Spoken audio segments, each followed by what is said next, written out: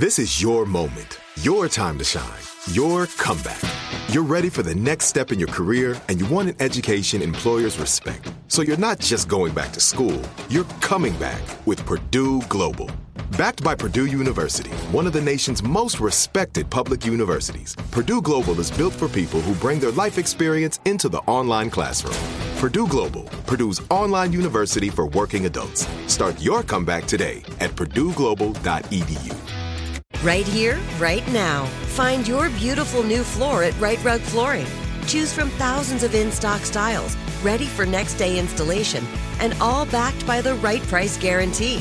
Visit rightrug.com. That's RITERUG.com today to schedule a free in-home estimate or to find a location near you. 24-month financing is available with approved credit. For 90 years, we've been right here, right now. Right Rug Flooring. Pacaso knows your vacation home is your best home. It's the place that brings family and friends together. It's where you're the best version of yourself. Pacaso makes it easy to co-own a luxury vacation home in amazing locations.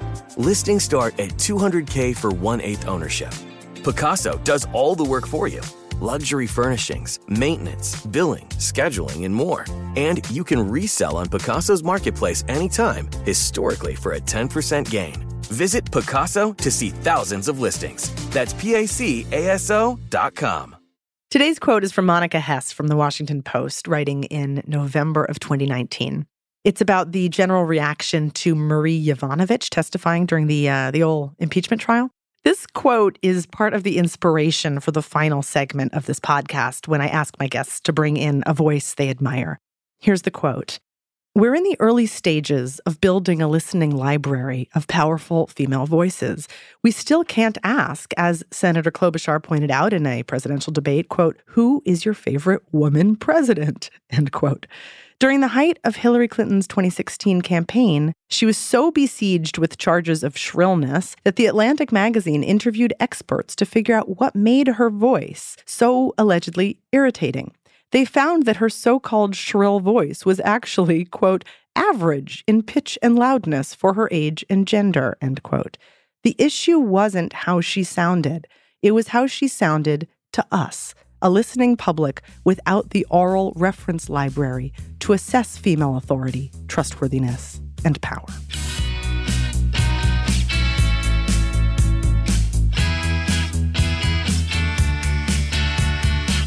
Our voice is a reflection of our life experience, where we've been and who we've listened to.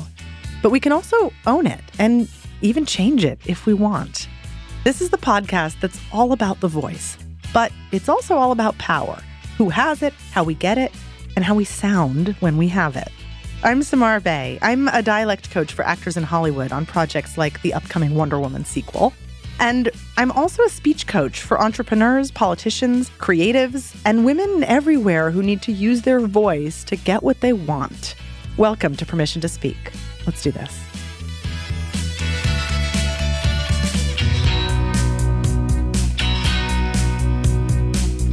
Today's guest is John Neffinger. He's a man. He talks about, trigger warning, the guy who's our president. And nonetheless, I wanted to have him on because he's a world-class communication coach whose book, Compelling People, is taught at top business schools around the country because it synthesizes a massive amount of the most recent studies on how we're perceived and makes it super clear. We can argue the fairness and whether we have to follow the rules just because they're the rules, and I do, but we can't argue with the data. It's depressing and it's enlightening. He was also the comms director for the Democratic National Committee and coached Hillary Clinton leading up to the 2016 election, which we talk about here, as well as his thoughts on Elizabeth Warren suspending her campaign. We had a lovely chat geeking out about coaching people, since we both do so, and it's full of practical advice that I hope is useful. This is John. So your book, Compelling People, or Compelling People, Yeah, I know.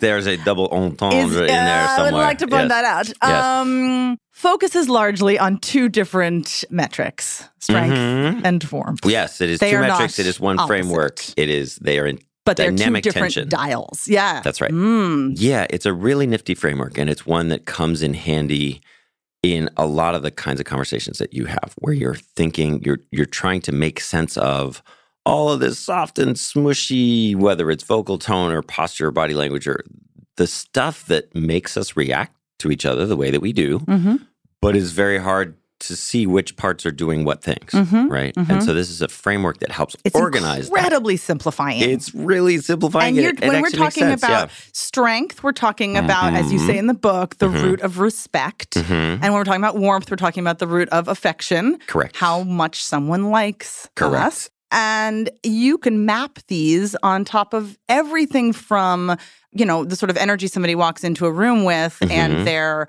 look and their gender and their race and their age and their height.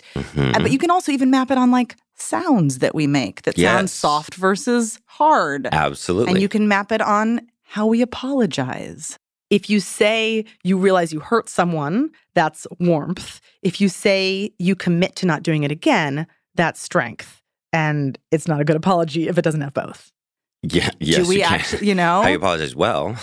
Right. You Or can, not so and then obviously also on leadership. And that's where. Correct. Yes. So where do you want to start? Well, my first question Okay. is, just to back up for a second, is how do you describe what you do? Because obviously it can be so wildly broad. I don't know. You got And a I job bet for you me? have to. I just do lots of different co-host. stuff. I do. I know, right? I am very, very fortunate because I do a lot of things for a lot of folks over the course of the year. Interesting things come up, and mostly it adds up to enough money to pay my rent at the or my mortgage at this point at the end of the year. So. So I am a jack of many trades. How you said that with a lot of strength, and then you warmed it up at the end there.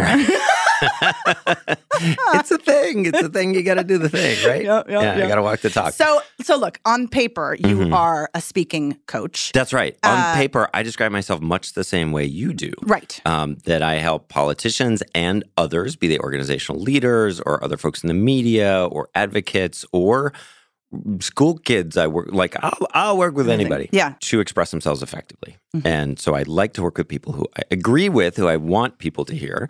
But other than that, it's people from all walks of life.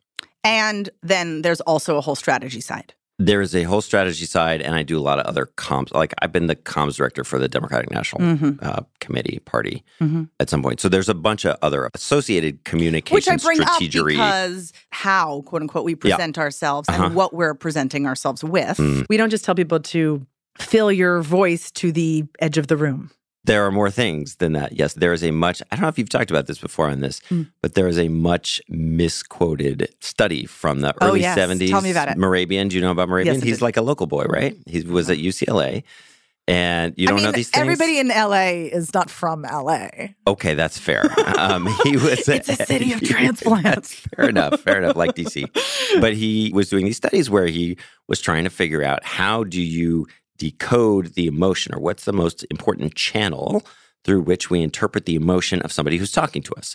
And so we got three. We got their words, and we've got what we're seeing, and we've got what we're hearing. Obviously, you're hearing their words, but the music and the tone in the voice. And so the punchline is that the way it's mostly told is the words are only 7% of the communication. And so some vast majority, like more than 50% is body language, and then between and like 35-40% is tone of voice, and that leaves less than 10 for us to very depressingly reflect the content of what we're trying to say. Very nicely said. But what he was actually asking is, where does the emotion come through? And what he was doing to come up with these suspiciously precise numbers was to pit them against one another. So we've all been in a room where somebody stands up at the front of the room to talk to us and says, I'm happy to be here today because, and you're like, really? are you now? Clearly not. Or if our body language is like he wants to crawl in a hole. Belying our confidence, and we're saying confident-sounding things, but our body is saying, I don't belong here. Then we believe our eyes and our ears over the content, over the words themselves. So it's a very clever way to figure out what matters in terms of the emotion just by pitting the channels against each other. But what it gets reduced to is 7% of your communication. Only 7% of your communication is what you say. So why say? So why, right. So like read from the dictionary, but just have really gleaming white teeth and stand up straight. And no. But the emotional content is why anybody is going to take time out of their schedule to go and visit with somebody and be in the same room as opposed to sending an email. Like we have lots of ways to send words around these days, but we take that time. Not just because of, conversation back and forth. We can do that electronically too. But we want to be in the same space because there is an emotional thing that happens when two people are together and seeing each other and being in each other's presence. And that's an important thing. That's how we decide what is meaningful and important. That's right. Exactly. And so just for listeners, the sort of button of this misunderstanding of these three different statistics is that it's not that what we're saying doesn't matter. It's that if our body language and our tone of voice are not in alignment with what we're saying, we will not believe you. Yes. I use lots of political examples because that's where I hail from. And, Sarah Palin strode on the national stage and everyone went, oh, wow, who's she? And then she sat down for an interview and couldn't string together enough thoughts and it blew up.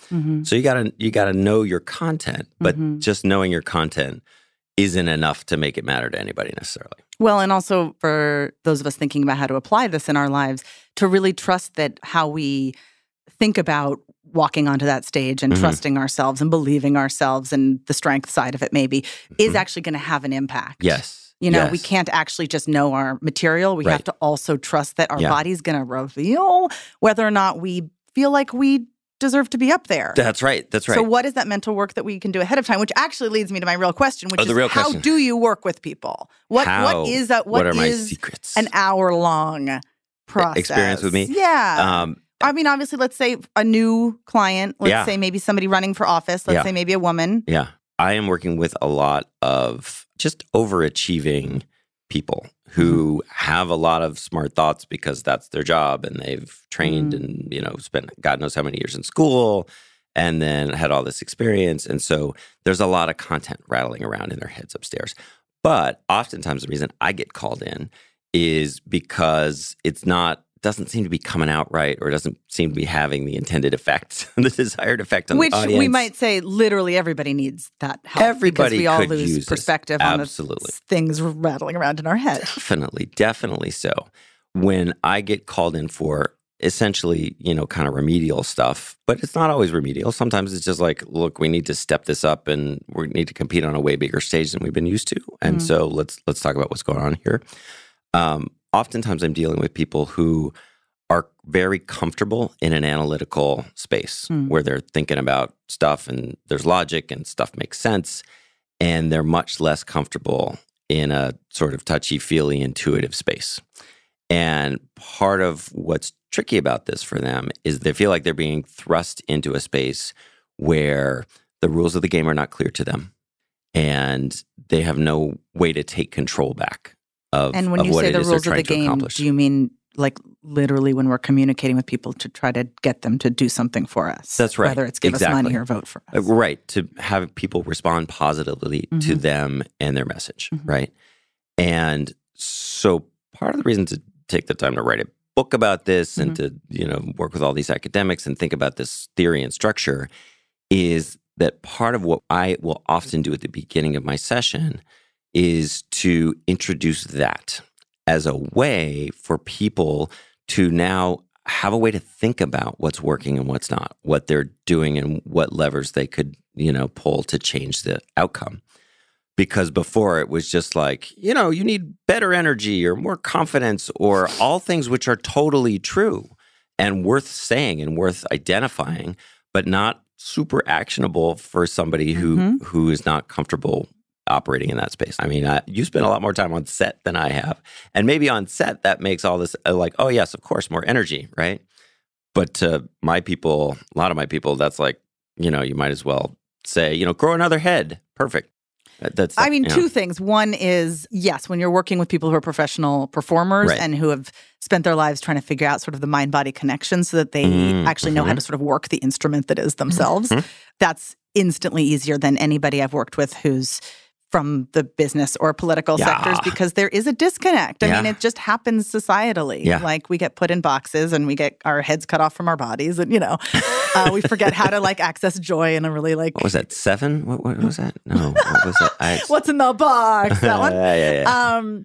And the other part of it is there's such an immediacy when you're about to go on camera and your scene partner's right there and you're acting opposite them or on stage or something like that. Yeah. But I imagine that sort of the further away the audience is, whether it's through a lens or you're on a big stage and the lights are blinding you. Right. You can't. Part of this is how do we bring the version of ourselves that we like, that we're used to when we're talking one-on-one with somebody, and scale that up to these really artificial feeling exactly scenarios. Exactly. And for folks who are communicating not in character, most of the time. Oh, yeah. And the be yourself part. Oh, yeah, that. Most of the time, what we're going for is some version of how they are with their friends or wherever it is that they're relaxed and comfortable expressing themselves. Not always. Some people, that's not ideal, and we need to I want to talk about that. We're going to talk about that. But a place where they are communicating authentically how they feel on the inside. That is what makes us, first of all, that's what makes us trust people. Donald Trump communicates authentically the stuff he's either fooled himself about or the stuff he's trying to will into being, but he's definitely speaking from a place that he has some honest feeling around. It's the facts are all wrong, but he's saying what he feels in a way that for poor Hillary Clinton, right, who knew if she said one thing that was a little bit tinily factually questionable, she would get triple checked and rung up for it by the media. So she, when she's speaking, was constantly editing and monitoring what she was saying in a way that you could see the gears grinding as she spoke. And so it looked calculated, even when it was her absolute best effort to be honest when it comes to the facts. So it's the speaking with feeling. In politics, there's been an interesting move. And I think this is true in the business world too. I don't know if it's everywhere, but basically we talk about going from oration to conversation. So oration is this sort of formal thing, which if you think about it just from a technological standpoint, right? Go back a few hundreds of years when they used to teach rhetoric in schools. That was a main topic of conversation, is how you do this in logos and pathos and all this stuff. And if you think about it, you've got no mic. We don't have one of these things here. And so if you're standing in front of a crowd, you have to project to the back of the room kind of thing for people to hear you. And if you want to be covered in the media, you have to write the speech down so you can give it to the newspaper man. Which means that if you're going to tell them that you gave the speech, then you have to give the speech. You have to write the speech down first and then stick to what's on the page, right? And the amount of ways that this has changed. Right. Now, every one of us has a enormous TV the size of a 7-year-old in your living room, right? And it's HD and you can see every pore. Well, no, there's makeup people, thankfully, for that. But you can see every twitch of every facial muscle. And we want to. Because that's how we know that you're getting the straight dope from that person, right? That you're real. Very different, totally. It's that real, authentic feeling. And even if it feels like they're reciting lines, this is a thing you can bridge this, and you know more about how to bridge this than most people do. But forget the act of reading, right? We all know, we can see somebody looking at the page, and they're looking down, and then they're looking up at us. Okay, fine, they're reading. The act of reciting something that someone has memorized, unless you're a pro at this, that is a different mental activity than just what you and I are doing now, talking. Yes. Right? Yes. And what that means is it has a different set of nonverbal behaviors around it. So when you and I are talking, we can see each other. We know that we're just speaking what we're thinking and feeling in the moment. That's the real deal. If I'm reciting something, all my nonverbals are going to be different. My vocal tone will probably be different. My visual will definitely be different, unless I'm really, really good at this, right? But even so, the other major factor when you're reciting is that you can't pivot. You're not listening. Yes, exactly. It's not going to fit. My answers aren't going to fit what you're saying at all, right? Yeah. And so if you're doing that, people know. And then in my world, in the political world, the question is immediately, okay, that's not you. Yeah, you agreed to say it, but I have no idea what team of, consultants and pollsters and God knows who else wrote that crap for you. And so I get that you've signed off on it, but I still don't know who you are, except that you're someone who signs off on whatever somebody else tells them to say. That's not where we're going. You got to bring it. You got to be real for people to be like, that's who I want in charge. So it feels like A, authentic equals good, but B, what if your authentic self doesn't hew to flawed. what society, not even, but doesn't hew to what society says is what we're used to seeing a powerful person looking and sounding like. Right. And, working with a type A straight white man where the problem is like, let's bring out some warmth.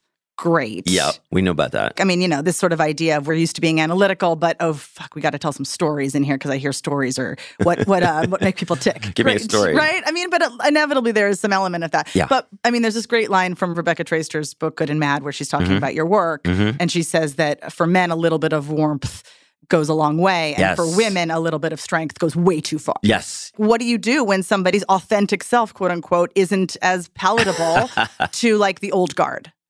Of listeners. Yeah. So there are different ways to think about this. So if I want to explain this within the strength and warmth framework, the old guard has the power, doesn't want to give it up any more than anybody else with power does. And they're looking for some things. There's some stuff that they're looking for that registers to them, frosty as they are, as warmth. From that audience's point of view, something that's familiar, something that validates how they are in the world, right? And so how do you appeal to those people? Some of it is ass-kissing. We all know that, right? It feels like what we're also talking about is short-term versus long-term, because in the short term, for somebody who, say, hires you, we're saying, how does that person who hires you succeed in the narrowly defined success that they're going for in the next pitch or the next cycle or the next whatever. And in that case, success means playing by these rules and dialing up the thing that they're missing. Yeah. And then there's the much longer term idea of where we're going with all this and what responsibility or opportunity we each individually have in saying, just because this is how it's been done. Absolutely. If you look at change or persuasion as something that we're trying to do or in this communication space, right? You almost always, 99 times out of 100, yes, you need somebody's attention, and that's a preliminary thing, and you may need to break some china to get there. But for the most part, you're meeting your audience where they are at now first. Then, once you've established to your audience that you are worth listening to, now you can introduce new thoughts. Now you can introduce new ways of thinking and new approaches that might include having their ears more open to a different kind of approach the next time. It's a little bit like work within the system to you got to win the game before you can change it. All right, we're going to take a break and be right back.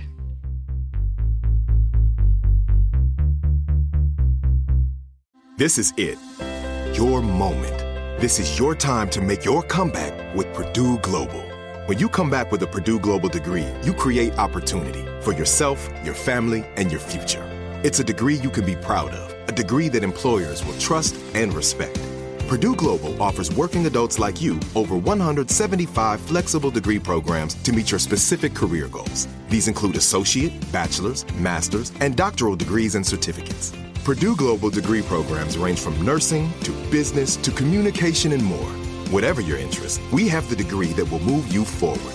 You have the knowledge, you have the experience. Now it's time to get credit for the work you've done and earn the recognition you deserve with Purdue Global, Purdue's online university for working adults. You know you're worth it. We do too. So don't wait another second to get the degree that will take your career to the next level. Start your comeback today at purdueglobal.edu. Right here, right now. Find your beautiful new floor at Right Rug Flooring. Choose from thousands of in-stock styles, ready for next day installation, and all backed by the right price guarantee. Visit rightrug.com. That's RITERUG.com today to schedule a free in-home estimate or to find a location near you. 24-month financing is available with approved credit. For 90 years, we've been right here, right now. Rite Rug Flooring. If a new house is on your wish list in the next 5 years, grow your savings faster and experience your dreams with an Ohio Homebuyer Plus account from Kemba Financial Credit Union. A savings account specifically designed to save for a new home, where you can earn 7% APY, a $500 matching bonus, and a $1,500 mortgage closing cost credit. Learn more at Kemba.org. Offer expires March 31st, 2025. APY equals annual percentage yield. Restrictions apply. NMLS 292230. Equal housing lender. Federally insured by NCUA. Hi, we're back with John. Hi. We were talking on the break about how important it is to remember that we have a body in all this work. Oh, yeah. And John, you mentioned that you do warm-ups with people sometimes if the environment seems to allow for it. Kind of whenever it can be gotten away with, which is its own issue. But yeah, well, when can it not be gotten away with? Because I'm interested in corporate culture and what culture, what sort of work culture, Yeah. How it loosens over time? Well, question mark. It can be a little bit abrupt, and these things, like a lot goes into that judgment. A lot, like, are you right after lunch and everybody's half comatose, or first thing in the morning is actually? Sometimes these are actually good excuses to do this. The move that I'm talking about is getting everybody up out of their seats, moving around for just a minute, and there's a whole scientific piece about why that's a good thing, and it's an opportunity to explain that we have a body and why that matters. You have a working relationship with Amy Cuddy, who I feel like is known for allowing people to take up more space with their bodies. This is the thing. Which has all the scientific basis, and there's the Harvard hanging over it all. I mean, these are all ways to sort of encourage people to loosen up around this stuff. But does that work? I mean, what's people's reaction when you're like, everybody get up? Right. If you move around and take up lots of space, and basically in the early days when people were nervous before speeches, the standard prescription was jumping jacks, 20, outside, right now. And they come back in and be like, oh yeah, this feels better.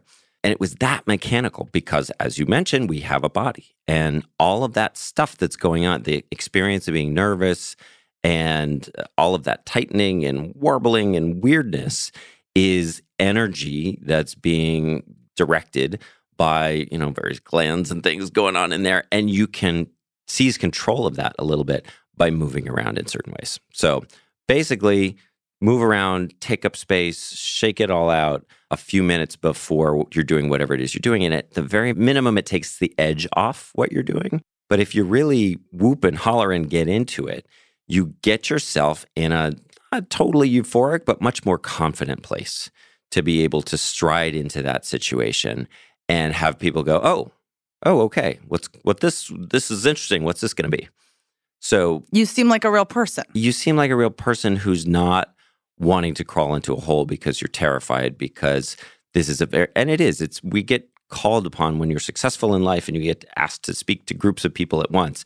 It is nerve-wracking, right? All the studies show people would rather be, in the coffin than doing the eulogy, or eaten by a shark than whatever, all the public speaking stuff. And there's a good reason for it that people totally just don't appreciate. The good reason is this. So if you and I are now sitting across the table from each other, that's great. And as I'm talking, you're not checked out. You're not just like staring at me like you would a YouTube video. You're nodding and you're mm-humming and you're making good eye contact and facial expressions and all of these good things that tell me you're doing great. Keep going, right? If I weren't doing this is good. We could do a little experiment. No, please don't.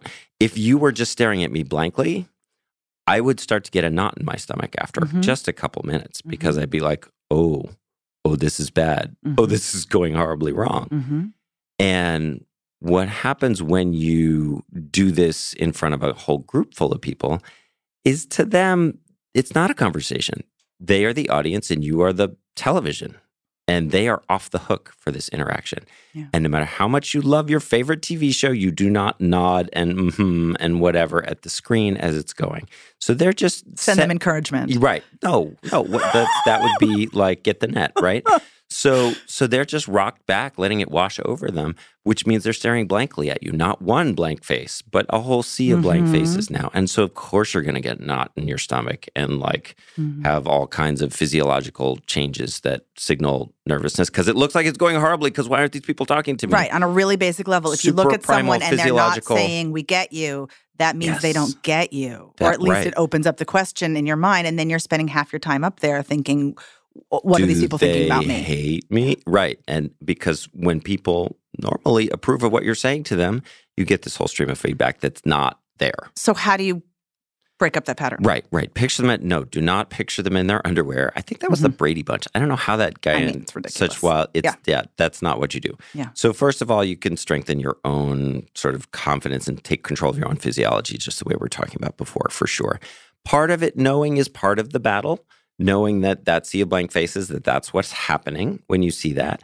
And also knowing that when your lizard brain, sees that, you are going to have some of that physical reaction, even though you know why they're doing that. And that's okay too. The problem, the real, sort of public speaking, fantastic stories of the disaster and when the wheels came off and all the rest of that stuff happens when people beat themselves up for it. When people get nervous. In the moment, you mean? While they're still up there. In the moment, and then they say, oh my God, I'm nervous. Oh my God, I'm screwing this up. Oh my God, why am I nervous? People will tell themselves, they'll set themselves up for this. They'll say, I'm going to be great at my talk as long as I don't get nervous. Well, guess what? Right. Recipe for disaster. Yeah. What I'm really asking, I think, is probably how do people change? How do you get people to change, I mean, how do they get themselves? Because obviously it's, if they've paid you, they have a vested interest in making that change, but also it's really hard. Right. Somebody who's writing the check thinks that this should Exactly. Sometimes that's right. There's also the question of buy-in if they're not the ones. Exactly. Yeah. I know that as a coach. So your book is structured in two main parts, the hand you're dealt and playing that hand, which I think is a really handy way of thinking about, what we have control over. Obviously, certain aspects, and you talk about this at the beginning of the playing the hand section where we're sort of going from here's what you look like and you can't control it into here's what you can control. And you say, short of surgery, you can't do much about the way that you look, et cetera. But that's exactly why these physical attributes are far from the last word on how people judge your character. At the end of the day, character is a matter of who you choose to be, not the way you happen to be born. And then, you talk about there's unconscious stuff. And then you say unconscious stuff, meaning we're lost in thought or we're having these moments like we were just describing. And then there's this line that I wanted to read. But even if a lot of behavior is unconscious, nearly all of it can be subject to conscious choice. You can choose not only to behave differently, but to learn how to behave differently. You can take steps that change the way you react unconsciously in the future. Some of these changes require a lot of practice, but others just take a little imagination. Will you tell me what that means? Where I start thinking about this is back with our friend Morabian, who we talked about a little bit earlier. Because the reason that we trust the visual more than we trust the vocal, and the vocal more than we trust the words, is those are in reverse order of conscious control. We have to consciously choose which words are coming out of our mouth, by and large. And since we're choosing the words anyway, the vocal tone is sort of right there. So we can play with that a little bit consciously more easily too. But when we're forming words, we're mostly not thinking about where our hands are or our posture or any of that stuff. And so as an interpreter of human communication, I know that most of the time, the things that I'm seeing are going to be controlled not by somebody deciding what to show me, but just by how that person feels, right? And then next most for vocal tone, and then lastly for the words themselves, which they're consciously choosing. So the question is, how do you take at some point conscious control of what's going on with the rest of that stuff, not because we want to lie, but because we want to actually express ourselves even more confidently, even more effectively. And part of that is muscle memory, the kinds of things that we might do. We put a lot of emphasis on what we call the warm-up routine. I'll give you a quick story. So first time I went on TV, at national TV, it was what's his name, Chris Matthews. And so I was doing like body language interpretation on some debate thing. And I was excited, and I sat in the little booth in the little box, and it was a remote thing, kind of like this. And I had all my answers. By the way, we're not ready. Remote, just for everybody. Yeah, we're not remote, but the like me and the mic, right? You're not on, yeah. And I wasn't sitting there with Chris, so he was in some other city, and I was really enthusiastic, and it was great. And let's just say the effect was not what I wanted. And what I mean by that was I was like waggling around and jumping all and doing this thing with my neck that kind of looked like a bad Stevie Wonder impression. Is it so ironic that you were talking about body language? Oh my God. Yes, right? Yeah. And so the next time I went on, this is the actionable part, when I'm sitting in the chair and I'm mic'd up and made up and all of this stuff, what I did in that moment to kind of get my body language and my muscle, what we call short-term muscle memory, the short-term muscle memory where I wanted it to be was I just did this little miniature movement like I was heading a soccer ball. Back at soccer practice. Boom, boom, boom. And what that did for me is then when we were live, I didn't have to think about it that much. Where my body went when I started to talk was here instead of, so forward and backwards instead of side to side in a serpentine motion, which was not, But the forward and backwards, if you were in the room with me, you'd see is tiny. Like nodding. Subtle. Yeah, it's not, no, it was not huge. I was not jumping out of my chair and thrusting my forehead at the camera. But next time. Yeah. But it changed posture and it changed movement and it was much more, at least appropriate for that setting, right? And you can change the stuff and you can be who you want to be. So how did you think about the actual content of what you were saying while also thinking about do this thing with my body? Well, this is the beauty of the warm-up routine, right? Which is in the moment, I was thinking about my content, but my muscles were doing the thing that I'd been doing a couple of minutes ago, a couple of minutes before, which is this forward and backwards thing. And so it was much easier for me to reproduce that in the moment. You know, you have a limited amount of bandwidth, a limited amount of conscious bandwidth in the moment. And the more nervous you are, the more that shrinks, right? So you can't control everything all at once, even if you have very specific, fantastic plans for how you're going to do your voice here and you're going to do your other thing here. And no, it's going to happen in the moment. And so it's like Ron Popeil, yes, set it and forget it. No, late night infomercials. So you're setting... You're planning. We'll have a link to it. That's right. To like early 80s infomercials, late night, sleep deprived, idiots buying things that don't work. So by practicing that, I'm more confident that my body's going to do the thing it wants to do. And this is something I imagine with clients, you have to sort of just lightly convince them of, because there is that sense of like, oh my God, how could I possibly keep track of all these things at once? But no, actually, like doing this little bit of practice ahead of time and actually then does something to our bodies. Right. And then you don't have to keep track of it. The number one question, I don't know if it's always people's first question, but it's the thing that they actually do need to know and don't know. When you're speaking in public, unless you have note cards or a clicker or a podium or a mic, is what do I do with my hands? It's like being the boy at the 6th grade dance and like, do I snap? Do I point? What do I do? I don't know. For the women listening, I feel like that's a really funny revelation about what the boys were thinking about at the day. The boys had no idea. They knew like if you guys wiggled a little bit, it looked pretty good. And for us, it's like all of our gestures that we've been rehearsing for the last few years were from football, which does not look good on a dance floor. It's a different thing, or baseball. Anyhow, so the question of what to do with your hands, mostly when we're talking, this is not universal, but mostly when we're talking, our hands move.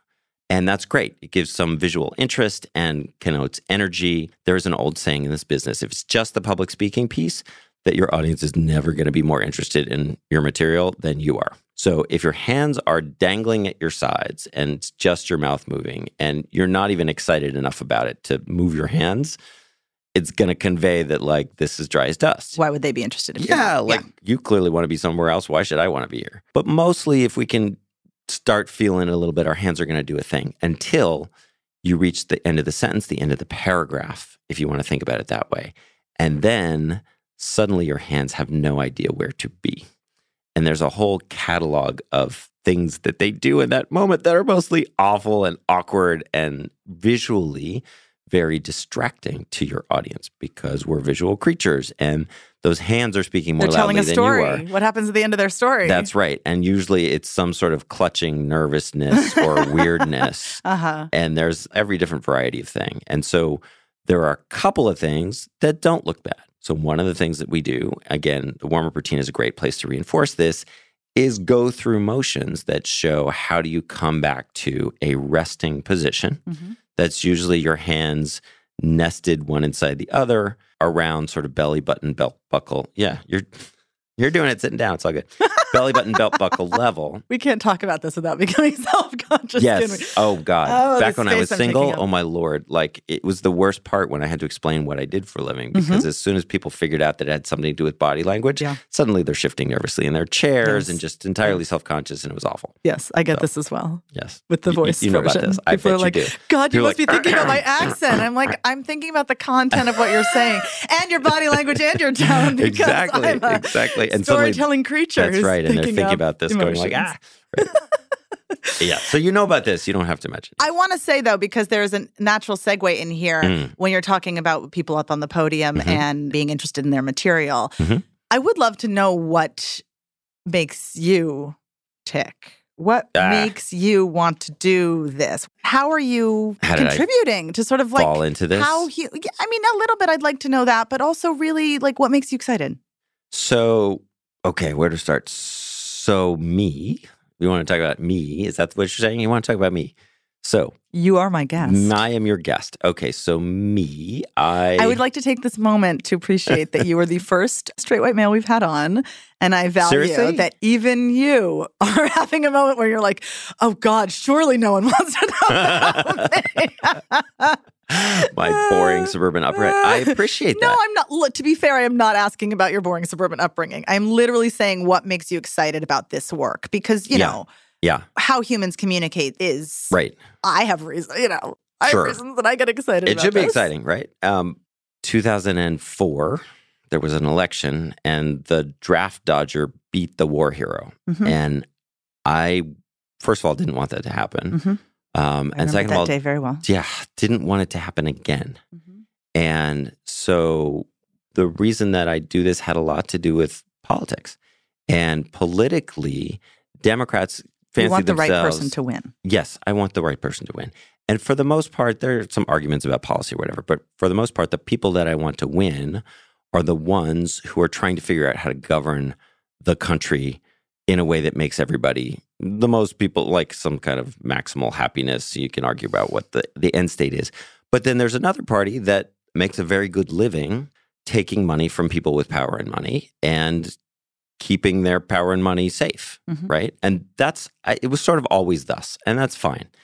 But I want the good guys to win because I'm a Star Wars kid. And so their own bias is that if we just explain to the people how good our ideas are, they will choose us to implement those ideas for their benefit. And if they're not choosing us, we just have to explain it more thoroughly. Yes, we got to hold them in their seats longer and make them good communication. Exactly. Meanwhile, the party that's doing this as an investment, basically, for their clients who are their donors, know how to put on a show. They know how to put on a show because they listen to best practices. And it's not so much the scientists even that they're looking to as Madison Avenue.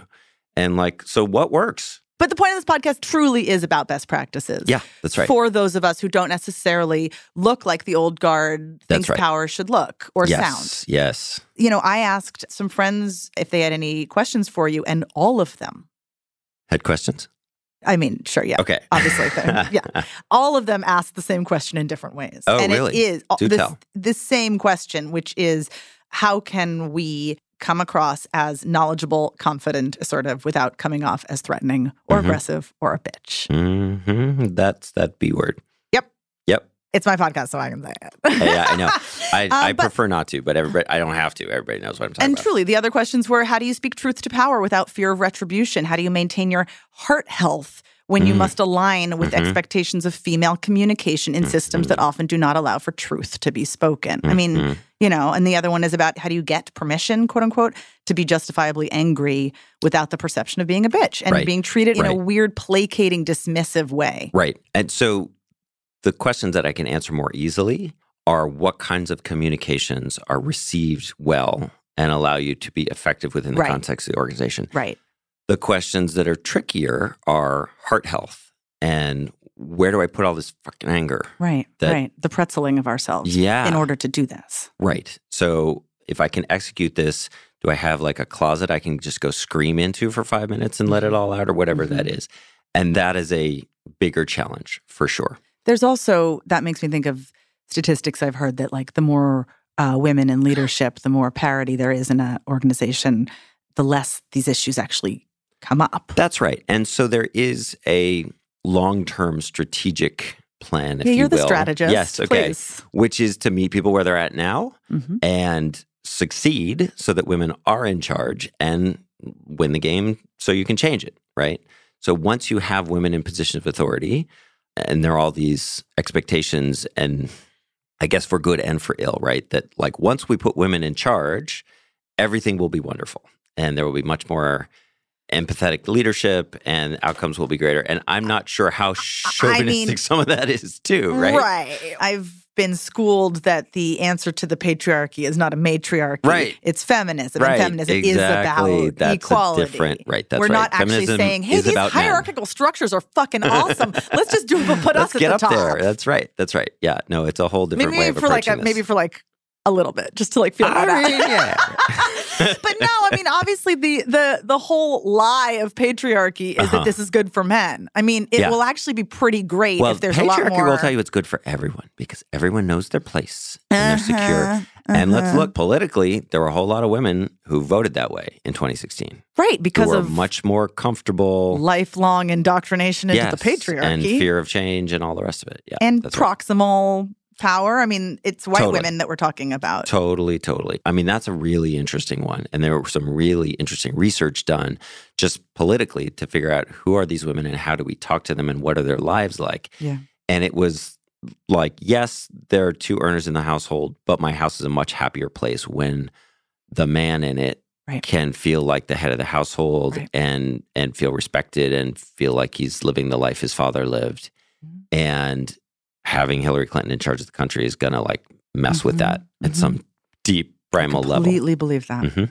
I know that. And so I know women that even would just act in the to prevent relationships in my own life, the men in my own life, as a, completely out feminist who tries to live my values, I know what it is in those tiny moments of disagreeing with a man to make sure that they still feel great about themselves. Yeah. We all do it. And we don't like to talk about this much. And for many people, it's not a practical consideration. And that's a wonderful thing.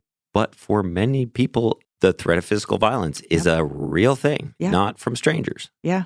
And that's part of life for way too much of the population still. Right. So, you're such a good straight white man to have on.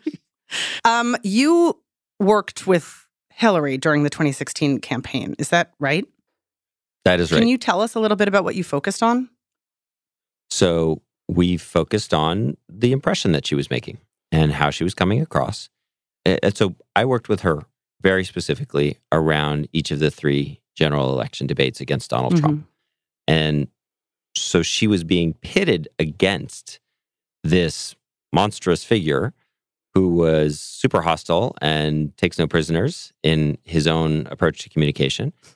And she was in the classic double bind where she had to project authority. She had to defend herself against this guy. It was by definition a competitive endeavor.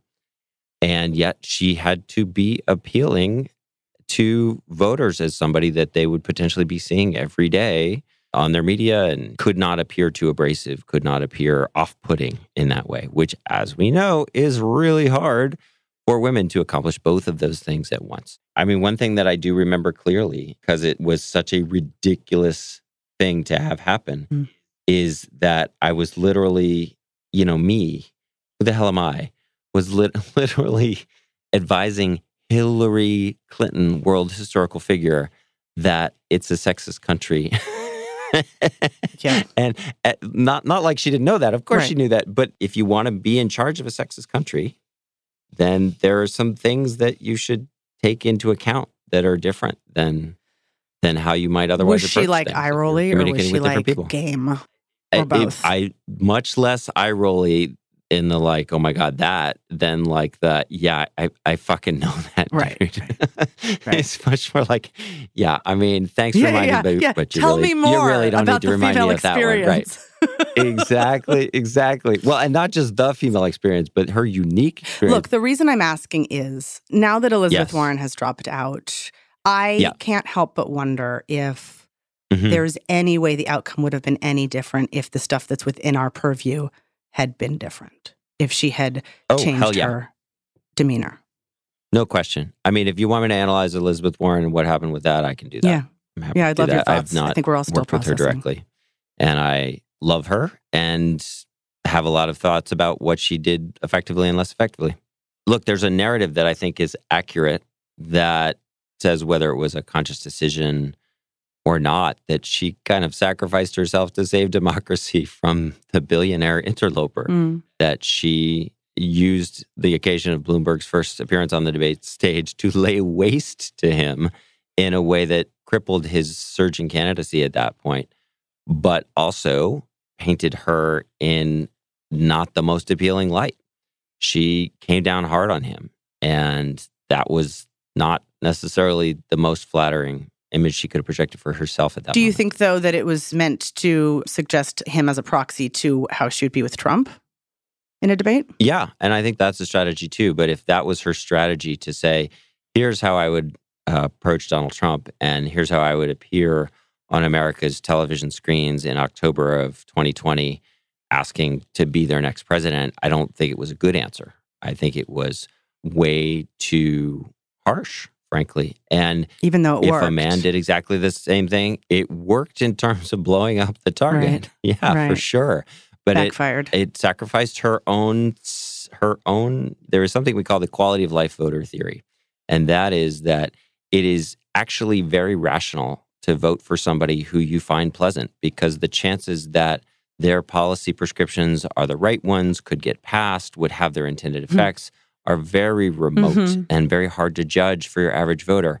But your average voter is a pretty good judge of whether, if this person were elected, that the experience of having them in their lives and talking to their coworkers and their kids about this person and hearing them on the radio every morning, whether that would be pleasant or not. And that affects their quality of life. Is the implication that if she had not eviscerated Bloomberg, that her campaign would have done better on Super Tuesday? It depends what else she had done instead. She can be very winning. She's a fantastic communicator, not just because she's freaking brilliant, but she has a tone that she achieves sometimes that is just so lovely, that is both authoritative but so empathetic at the same time. She does the strength-warmth balance really beautifully, but she doesn't always stick to that. She often does other things instead. Her town hall energy is so different than her debate energy. That's right. That's right. And the debate is a competitive endeavor, and so it's understandable that she goes there. I mean, look, I would have liked the narrative to have been that way that she, handled Bloomberg, which made, women around the country cheer at somebody who wasn't just playing, the not nice, just women. Thank you, but because of our own experience being within the double bind, yeah, of course, seeing somebody, oh my God, yeah, you'll love to see sort of unfurl it in their way unapologetically. Absolutely, it would have been great if the story had been, and that worked, and she was rewarded for it, right? And in certain ways she was. There was some surge after that, obviously, probably from the people who saw themselves in her. But then for the ultimate narrative to have been, oops, that fucked her. That's pretty hard to swallow. Look, I don't think it was just that. Yeah. I think there was a moment there ahead of Super Tuesday for her to show us her most compelling version of her, that everybody would feel fantastic going to sleep at night and waking up in the morning knowing she was in the White House and in charge of everything. And she did not show us that. She chose instead to cut this guy off at the knees. Looking at the example of Obama and how he never, ever, somehow in his entire public career, let himself be seen showing anger. True. I don't have any visual for it, except possibly like the sort of like surge of strength when he said, Bin Laden's been killed. But even that wasn't anger. It was just like intensity. Yeah. Yeah. I mean, he looked annoyed a lot when he was president. He was dealing with all this other stuff, but he didn't do the angry thing. That's a good point, because, I think that the thing that, people like me bump up against when we're told that women can't show anger in public is like, fuck you, we can. We just have to figure out how to do it right. But maybe the answer really is, if you take from, the Obama lesson, the answer really is try to channel it into something else that is just more palatable. And listen, I have a temper, and mostly I don't like that, but it's certainly part of who I am. And I don't like to tell people you cannot do that. But I think it is certainly instructive to see that our first African-American president is somebody who had that whole aloha spirit going and never, ever, ever once even gave us that visual. Well, that's infuriating. We're going to take a break to simmer and come back to find out whose voice you've picked.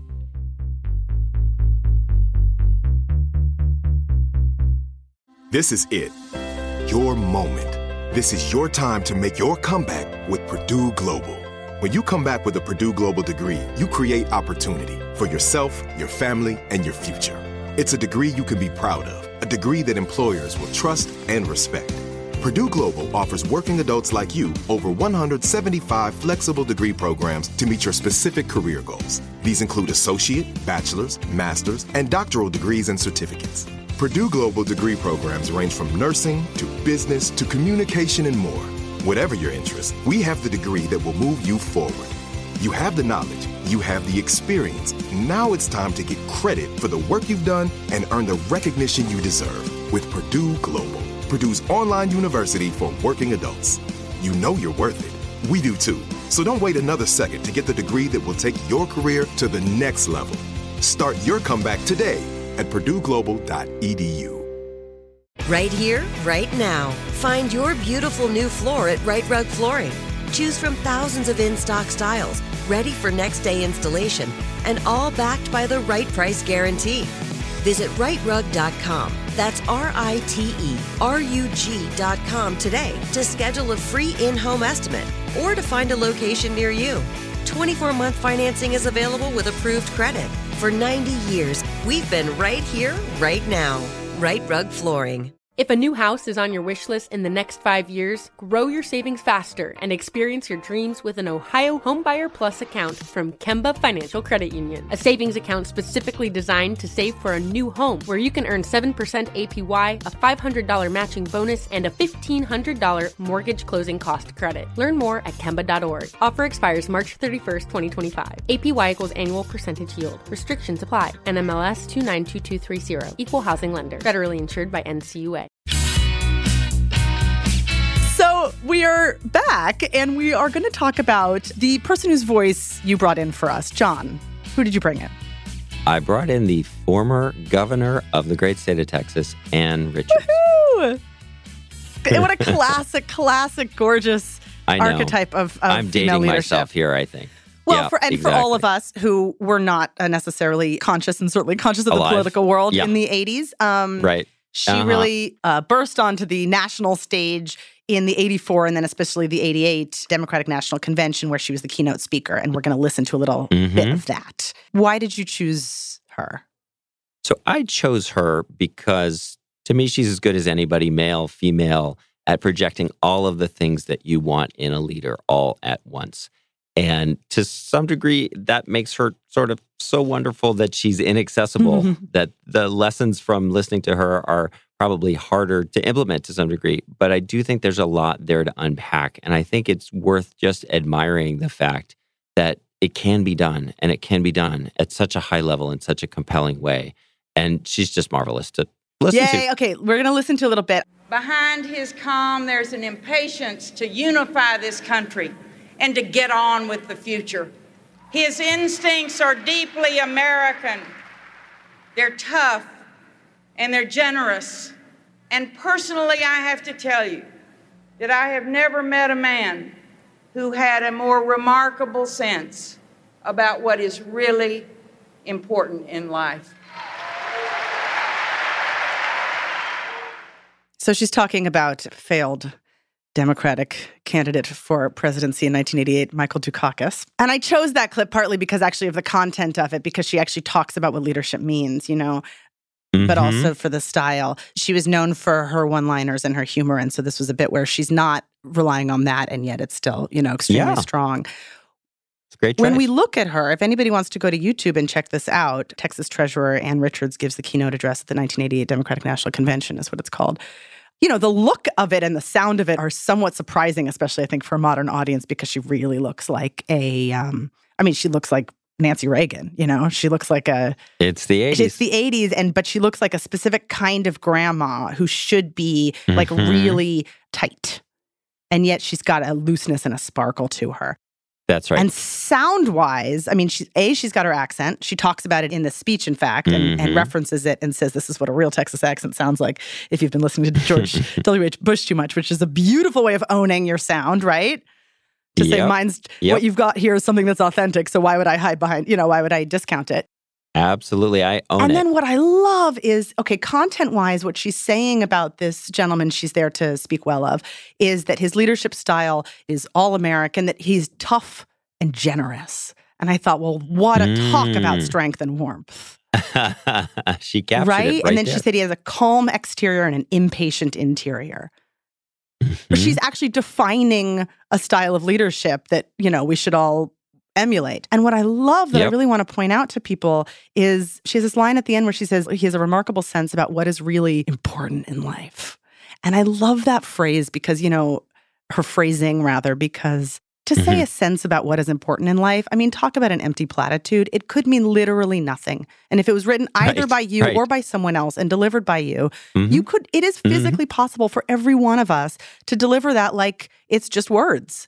But instead, she takes this pause right after really what is really important in life. And you see her just actually go there so that those three words mean like her lifetime of, God knows, hardship and making hard decisions and doing hard things. And it's all in that tiny little pause right before it. And in investing in, I'm going to say something that sounds trite, but I'm going to fill it with as much life as humanly possible.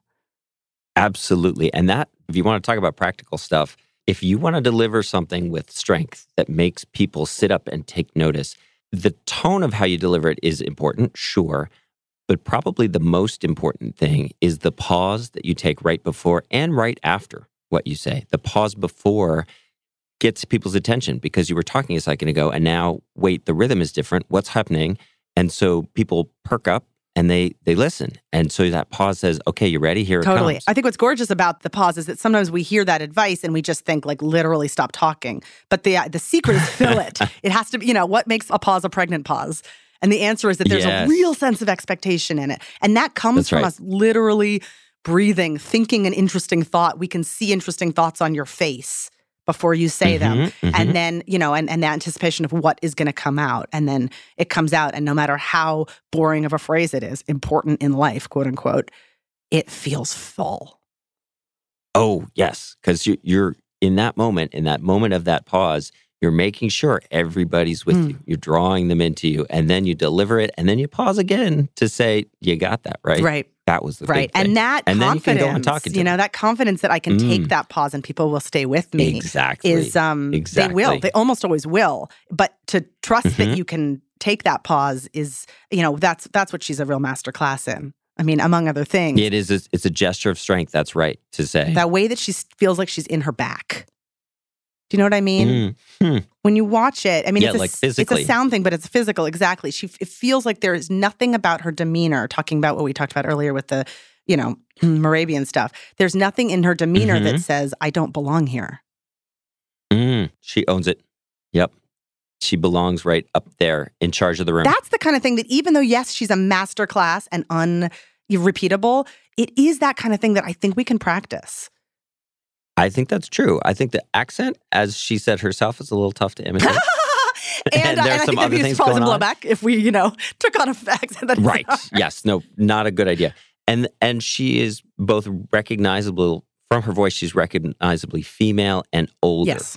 There's a sense that she's lived some things. And so she's speaking with some experience. And that comes through. It's always right there, kind of in your face, that's part of what you're hearing is somebody's lifetime of experience there. That's not going to be as applicable to all of us. But the pause and the way she executes that moment, you're right, is directly useful to all of us. We can, I think, translate that age component, which you're right, we can't literally translate, but we can sort of metaphorically translate it onto ourselves in that it feels like the way she's using her age is she has earned the right, or she has told herself, enough that she believes it, that she's earned the right to say, you know what I mean.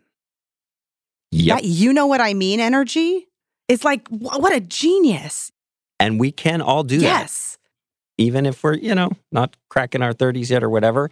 If you're confident in it, if you are sure that it is the right thing and you can speak from there, it's not insistent in the sense of being agitated, right? It's not upset. It's totally calm. This is how it is because you just know. Mm-hmm. And it's a way of connecting. You know, it's not just reflecting on her that she's got an authority on this subject, but it's connecting to the audience. You know what I mean, is saying we're all in this together. Right. Yeah, I love that. Oh, so good. Well, thank you. Thank you. Thank you for bringing her in. She's like such classic. You might as well hear the best. There's a lot to learn. I love it. I really appreciate that. Well, John, thank you so much. Of course, it was a pleasure. Yay. Thank you to John for coming in. You can find out more about him in the show notes or on our website, permissiontospeakpod.com. Also, you can go to permissiontospeakpod.com if you have any awesome quotes you'd like me to read at the top of the episodes.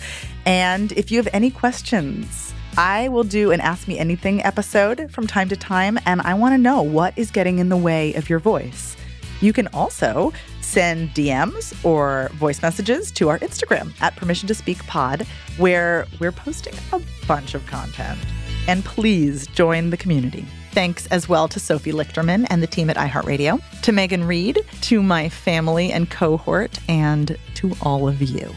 We are recording this podcast in the iHeartRadio studios in Hollywood on land that used to belong to the Tongva Indigenous Tribe, and you can visit usdac.us to learn more about honoring native land. Permission to Speak is a production of iHeartRadio and Double Vision, executive produced by Catherine Burt Canton and Mark Canton. For more podcasts from iHeartRadio, listen on the iHeartRadio app, Apple Podcasts, or wherever you get your favorite shows.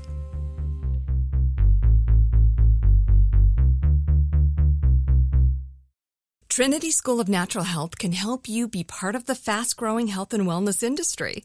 With an education that empowers communities, Trinity grads can change lives by applying natural health principles and techniques in holistic practices or stores selling nourishing health products. Offering 19 online programs that fit your busy schedule, you'll get training to help turn your passion into a career. Enroll today at trinityschool.org. That's trinityschool.org. Right here, right now. Find your beautiful new floor at Right Rug Flooring. Choose from thousands of in-stock styles, ready for next day installation, and all backed by the right price guarantee. Visit rightrug.com. That's RITERUG.com today to schedule a free in-home estimate or to find a location near you. 24-month financing is available with approved credit. For 90 years, we've been right here, right now.